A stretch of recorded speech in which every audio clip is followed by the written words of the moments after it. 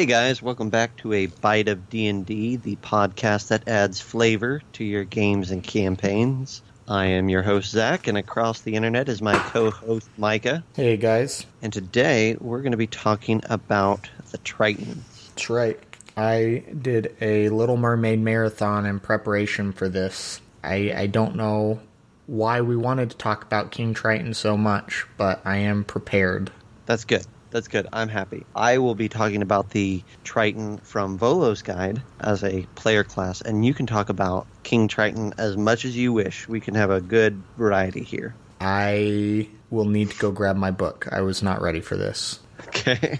All right. Well, while he's grabbing his book, let's talk about where you can find Tritons. Tritons are in Volo's Guide, page 115 through 118. They are a race that can breathe air and water. They have a swim speed as well as a walking speed, and they're kind of interesting as a race because they get ability score increases to strength, con, and charisma, all three, +1 to each, which is kind of different, and it makes them viable in a lot of different classes in that respect. Volo, I think, says it best. I guess the quote that Volo put in his book says it best, from Brego Stoneheart. Ah, the Tritons. Imagine if the elves spent a few centuries far beneath the sea where their arrogance and pretension could grow undisturbed. At least the Tritons spent that time fighting Sahuagin and worse, so you know you can count on them in a fight. Yes. It's always great when you get halfway into a quote and you realize you don't know the pronunciation of a monster. That's definitely not what just happened. I was catching my breath. Okay. Well, let's talk about Tritons. And what do we like about them? What do we not like about them, if anything? And where would we put them in our games? So I actually think these guys have quite a bit of potential for a pretty cool character. There is a very slight amount of Monk of the Long Death syndrome in these guys with their flavor, making it a little bit difficult for me to comprehend them in some campaigns, but it's a very, very brief complaint. These guys are basically, it's said that they are our world's true protectors, or at least in their minds, and they spend all their time fighting off the denizens of the deep and krakens and all these other horrible monstrosities that came to our world from the plane of water, and yet you may have a level 1 adventurer Triton. And that just doesn't feel great or believable to me. So in your own home campaigns, if you're not playing Forgotten Realms, you can make them work however. But based on the Forgotten Realms lore for them, it's hard for me to see one of these guys starting as an adventurer at level 1. Aside from that, again, very minor complaint. Maybe he is a fresh recruit from the elemental plane of water and just came over, or maybe he's just starting his training and his parents have lived here their entire lives and they're accomplished. So you can write that in however you want, but I wouldn't have a very old Triton, I guess, if I'm starting at level 1, because I feel like they should be more experienced than that. Yeah, I look at them, I was saying earlier, there's a lot, if you read the flavor text, I don't see how you don't get Middle-earth's Gondor out of it. They're described as haughty nobles who believe that they are the bastion standing between other free peoples and a darkness. So to me, if I look at it as Gondor, their civilization is built around their military, and you know, they're in that respect, the military is everything, but there is that civilization backing the forces. And so, yeah, I think at first glance it seems weird, but there's always young Tritons. There's always got to be inexperienced Tritons.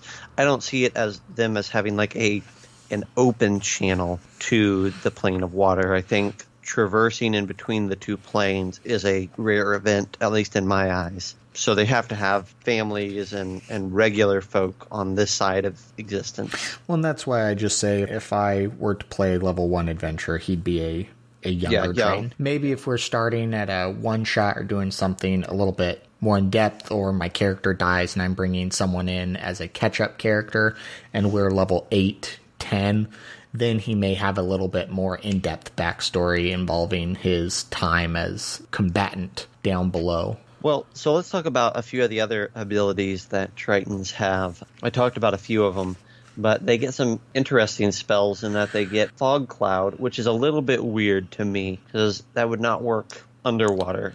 So I view Fog Cloud, because I agree, I'm not a huge fan of it if they are primarily underwater. But I see that as maybe accelerating the air particles within the water to create a field of bubbles or something.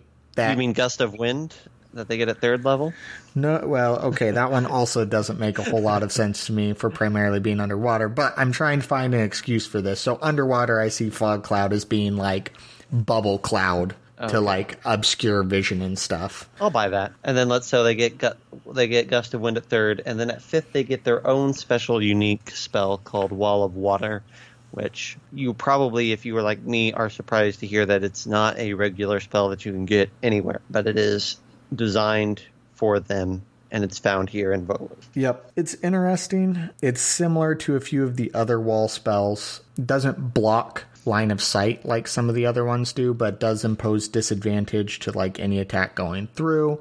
It has some nice effects to mitigate some fire damage, and then freezing attacks that go through do freeze it solid and allows the section to be destroyed. And maybe get safe passage through it. So there's some kind of unique interactions there, but it's a decent protection spell and can also be used with Tasha's Hideous Laughter to just drown people in a pinch. So yeah, that would be fine. Let's see, so here's another ability, and I have a question about it. So Guardians of the Depths, it says, adapted to even the most extreme ocean depths, you have resistance to cold damage. That's fine, I understand. And then it says, and you ignore any of the drawbacks caused by a deep underwater environment. And I'm asking, okay, they don't have dark vision, so what drawbacks are we talking about? Because I know my players are going to say, oh, this passage here says that. Yeah, basically it's just cold and pressure.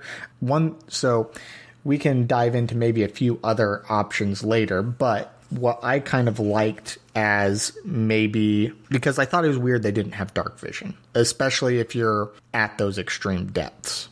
Right. So in my opinion, I almost like getting rid of their Emissary of the Sea, because I feel like you have to get rid of something to give them something else, because they do have quite a few things at their disposal. But if they are a super deep sea Triton, maybe get rid of Emissary of the Sea, where there wouldn't be as many aquatic beasts for them to communicate with anyway, and give them superior dark vision since it's essentially pitch black down there, and give them sunlight sensitivity similar to your Underdark denizens. And to me that makes a little bit more sense when you're talking about depths that far down, because I think the only other drawbacks they're referring to are really just pressure, because they don't have dark vision, and so there's no way they would be able to see. Yeah, it's a weird statement that I see players as wanting it to have a benefit, and then as a DM trying to explain what that benefit is. And I think pressure is a good statement, except then you say, okay, well, all my other players, now I have to incorporate pressure in if they go underwater,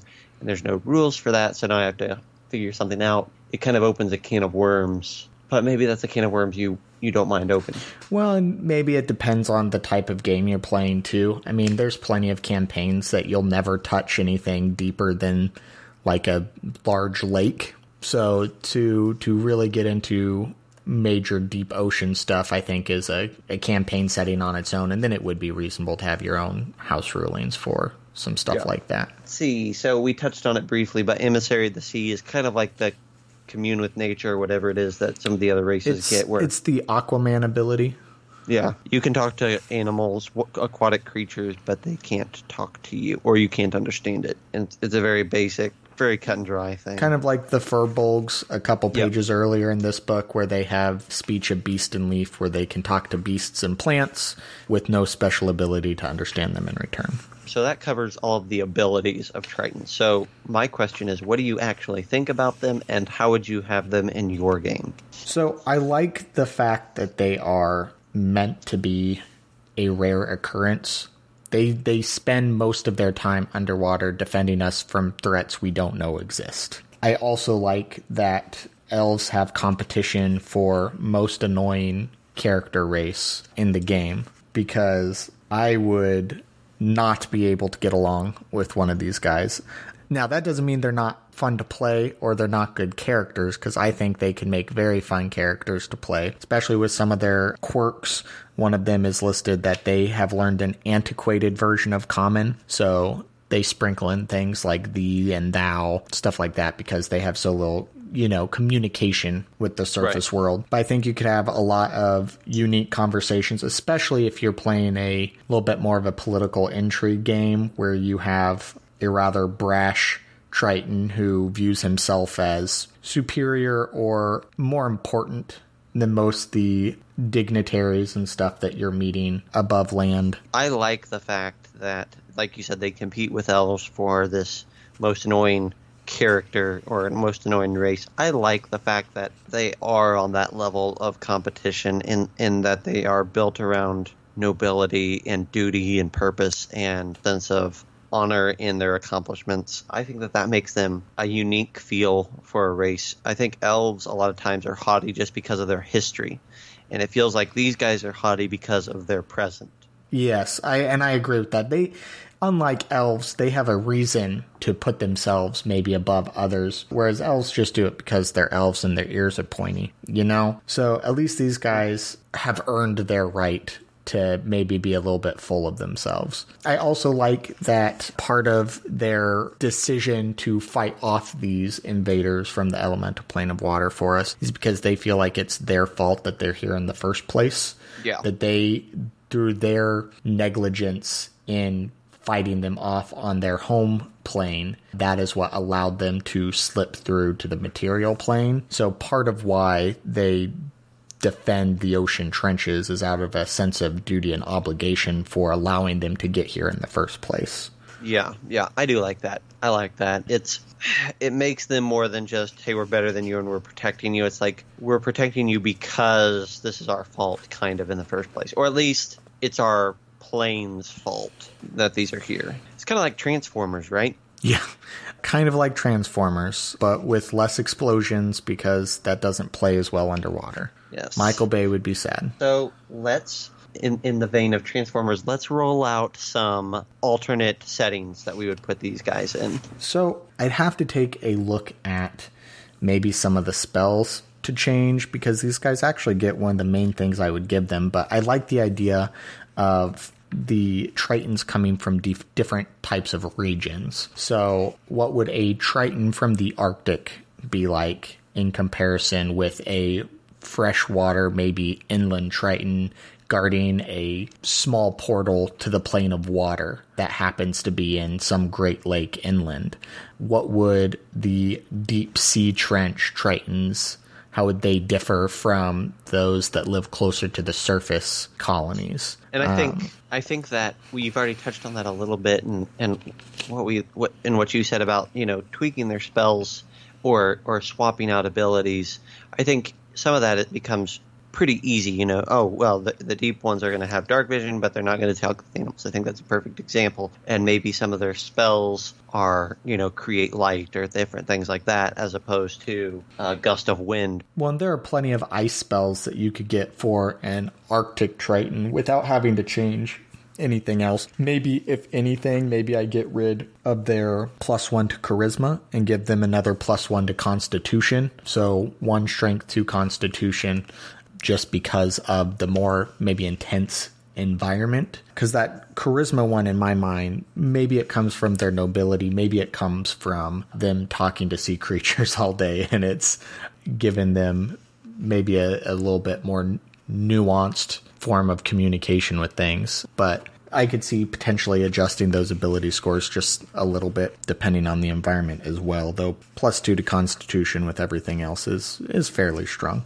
Now, something I think about, and I don't think you listen to Critical Role, and I'm just a Season 2 person, but they have a Triton in Season 2 in a urban setting, and a real fish out of water. A real fish out of water. And I like that idea. I think that it's, going back to Gondor and thinking about the Fellowship of the Ring with Boromir in the House of Elrond, like, in his world, he is truly the protector, the defender, the nobility, the highest rank. And then he just carries that with him wherever he goes. And even when he sets foot in this House of Elrond that's thousands of years old, he feels like his voice should have just as much sway, if not more, than any others. And I think that that's like a really fun idea to explore, a race that just says, look, I'm finally like gracing you with the presence of somebody with a race that's been your protectors for decades or centuries or whatever. You know, show some appreciation or some respect towards what we've been accomplishing. Well, and I think even that example goes a little bit further in if you take at least movie Boromir and how his awkwardness when he's checking out the shards of Narsil and he realizes someone's watching him, he gets cut and he like goes to put it back and drops it and just kind of storms off. Like he's out of his element and yet also kind of too proud to admit it or fix it. And so he just kind of leaves it there and he's like, oh, it's just a broken sword. Yeah. And doesn't want to acknowledge maybe some of the history or respect some of that ancient lore that he is no longer really a part of in some ways. Right. Well, and I like the idea, the book says, you know, this concept of seasons is bizarre to them because they live underwater. And I'm like, yeah, and that extends to everything. Like the idea of wagons or something like that with wheels is bizarre to them. Like that's a huge achievement for mankind, means nothing to a Triton. And, you know, weather will definitely have some effects, but there's going to be weather out on the surface that, I mean, we understand the idea of a tsunami or a hurricane and what it does to both air or land and sea, but a Triton only has an understanding of what is happening in the sea. They've never seen a tornado before. So I like the idea of like, once they get on land, everything can be bizarre to them. Well, and I think you go to the most extreme example and you throw them into a desert environment and they see how people have had to cope without any water source whatsoever, aside from what they can like scavenge from cacti and other plants and this sparse rainfall. And that's like a real eye-opening, maybe character-developing moment for them where they realize, oh, that's intense.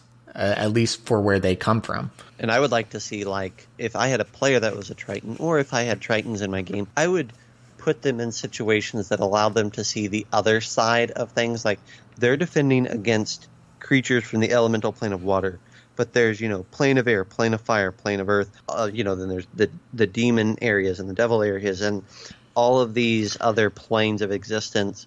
And I think that alone, realizing that they are a bastion, yes, but they are one of many, could be an interesting character-defining, NPC-defining moment that I think would be a lot of fun. I agree. I think in many ways they could almost sympathize with the fiends, as weird as that sounds, because in many respects the fiends are the evil equivalents of the Tritons in that they view themselves to be the only thing protecting everyone from the demon invasion. Yeah.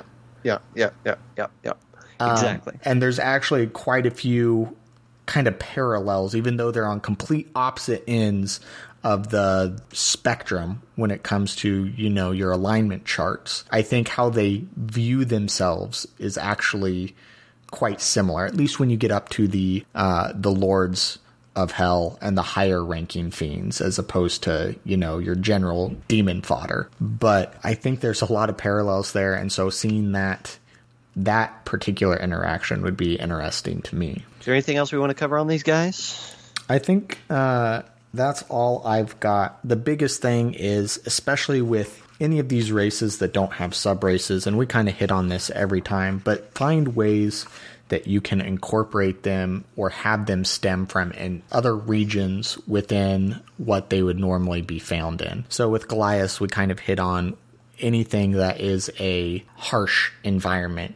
We could see a Goliath culture kind of thriving because the Goliaths feed on bettering themselves, pushing the limits. The harsh environment really kind of helps build them into what they are. Yeah. I think for Tritons, there's plenty of different types of underwater environments that you could pull from, if not mechanically, because you don't always need to change the stats and abilities, but how does it affect what their abilities look like, how they behave. Are they in a coral dense region, and that affects maybe their armaments and how they look? Do they come from the deep, the Arctic, things like that? So really, when you're making your backstories, kind of hit in on some of those things, and it helps make the character a little bit more unique than, yep, I'm a fish boy, I'm a fish girl, I come from the water, and now I'm on land. Exactly.